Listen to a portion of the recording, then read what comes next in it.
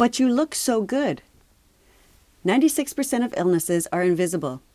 These people do not use a cane or any assistive device and may look perfectly healthy. 60% are between the ages of 18 and 64. It's hard to know what to do when a person has an illness, even harder when it's virtually invisible. So my hot tips for building resiliency during National Invisible Chronic Illness Awareness Week? Don't be afraid to talk about what they're experiencing. Open the lines of communication and follow the other person's lead. If they want to go into details, they will.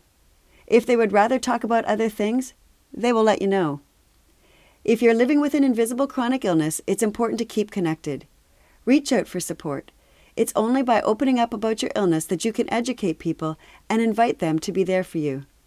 You may be surprised that they may be dealing with their own invisible chronic illness and could really use your support.